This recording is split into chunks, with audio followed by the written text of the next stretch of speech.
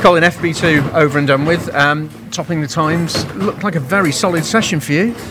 Yeah, it's. I was working hard. It's. We're slowly improving the car, and sometimes you gain a bit, lose a bit. So it's just trying to find the optimum setup for qualifying. That's the important bit. But the car's feeling fast and it's responding well. And like I just said, Donington's historically been a good circuit for the 3 Series. So yeah, I'm enjoying driving it. New surface here as well. Have you noticed a difference? Oh yeah. More grip, yeah, more grip, more speed. Yeah, you can feel it straight away. So yeah, that should help us actually. It'll be interesting to see what happens over a longer run.